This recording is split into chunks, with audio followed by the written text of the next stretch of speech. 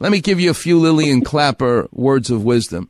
First, she told me, Robbie, say yes to everything in life. Don't worry. The world will tell you no enough. That was my mother. Every time I'd come home with a test, Mom, look, I got a 95. She'd say to me, really? What happened to the other 5 points? I go, Mom, everybody else got a 70. I got a 95. Who cares about the other 5 points? She goes, I'm not worried about those other people. I'm worried about you. How come you didn't get 100? And now most people would go, are you crazy? And it would crush you. But for me, I just wanted to do more. She knew exactly what to say to motivate you. You know, Awesome. she just would push and push and push, and it was never enough. But you know what? She was the greatest. And if you ever came to my office, you would see all the athletes' pictures who want to send me pictures for saving their careers, and all the movie stars who I've taken care of. But what hangs in my office, the first thing you'll see other than the sculptures and the surfboards, is a picture from 1942 of my mom with her nursing cap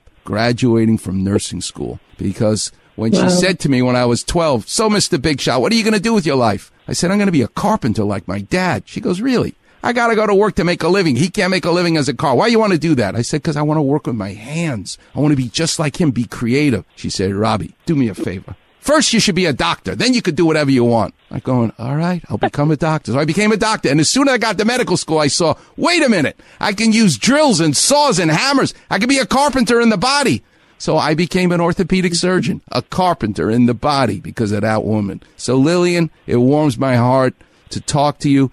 I can tell already the sweetness that you give to those students. They're lucky to have you as their teacher. God bless you, and do what I say and you'll get better. All right? Thank you so much. Bless you as well. All right. Have God a beautiful bless. day. You too. You too.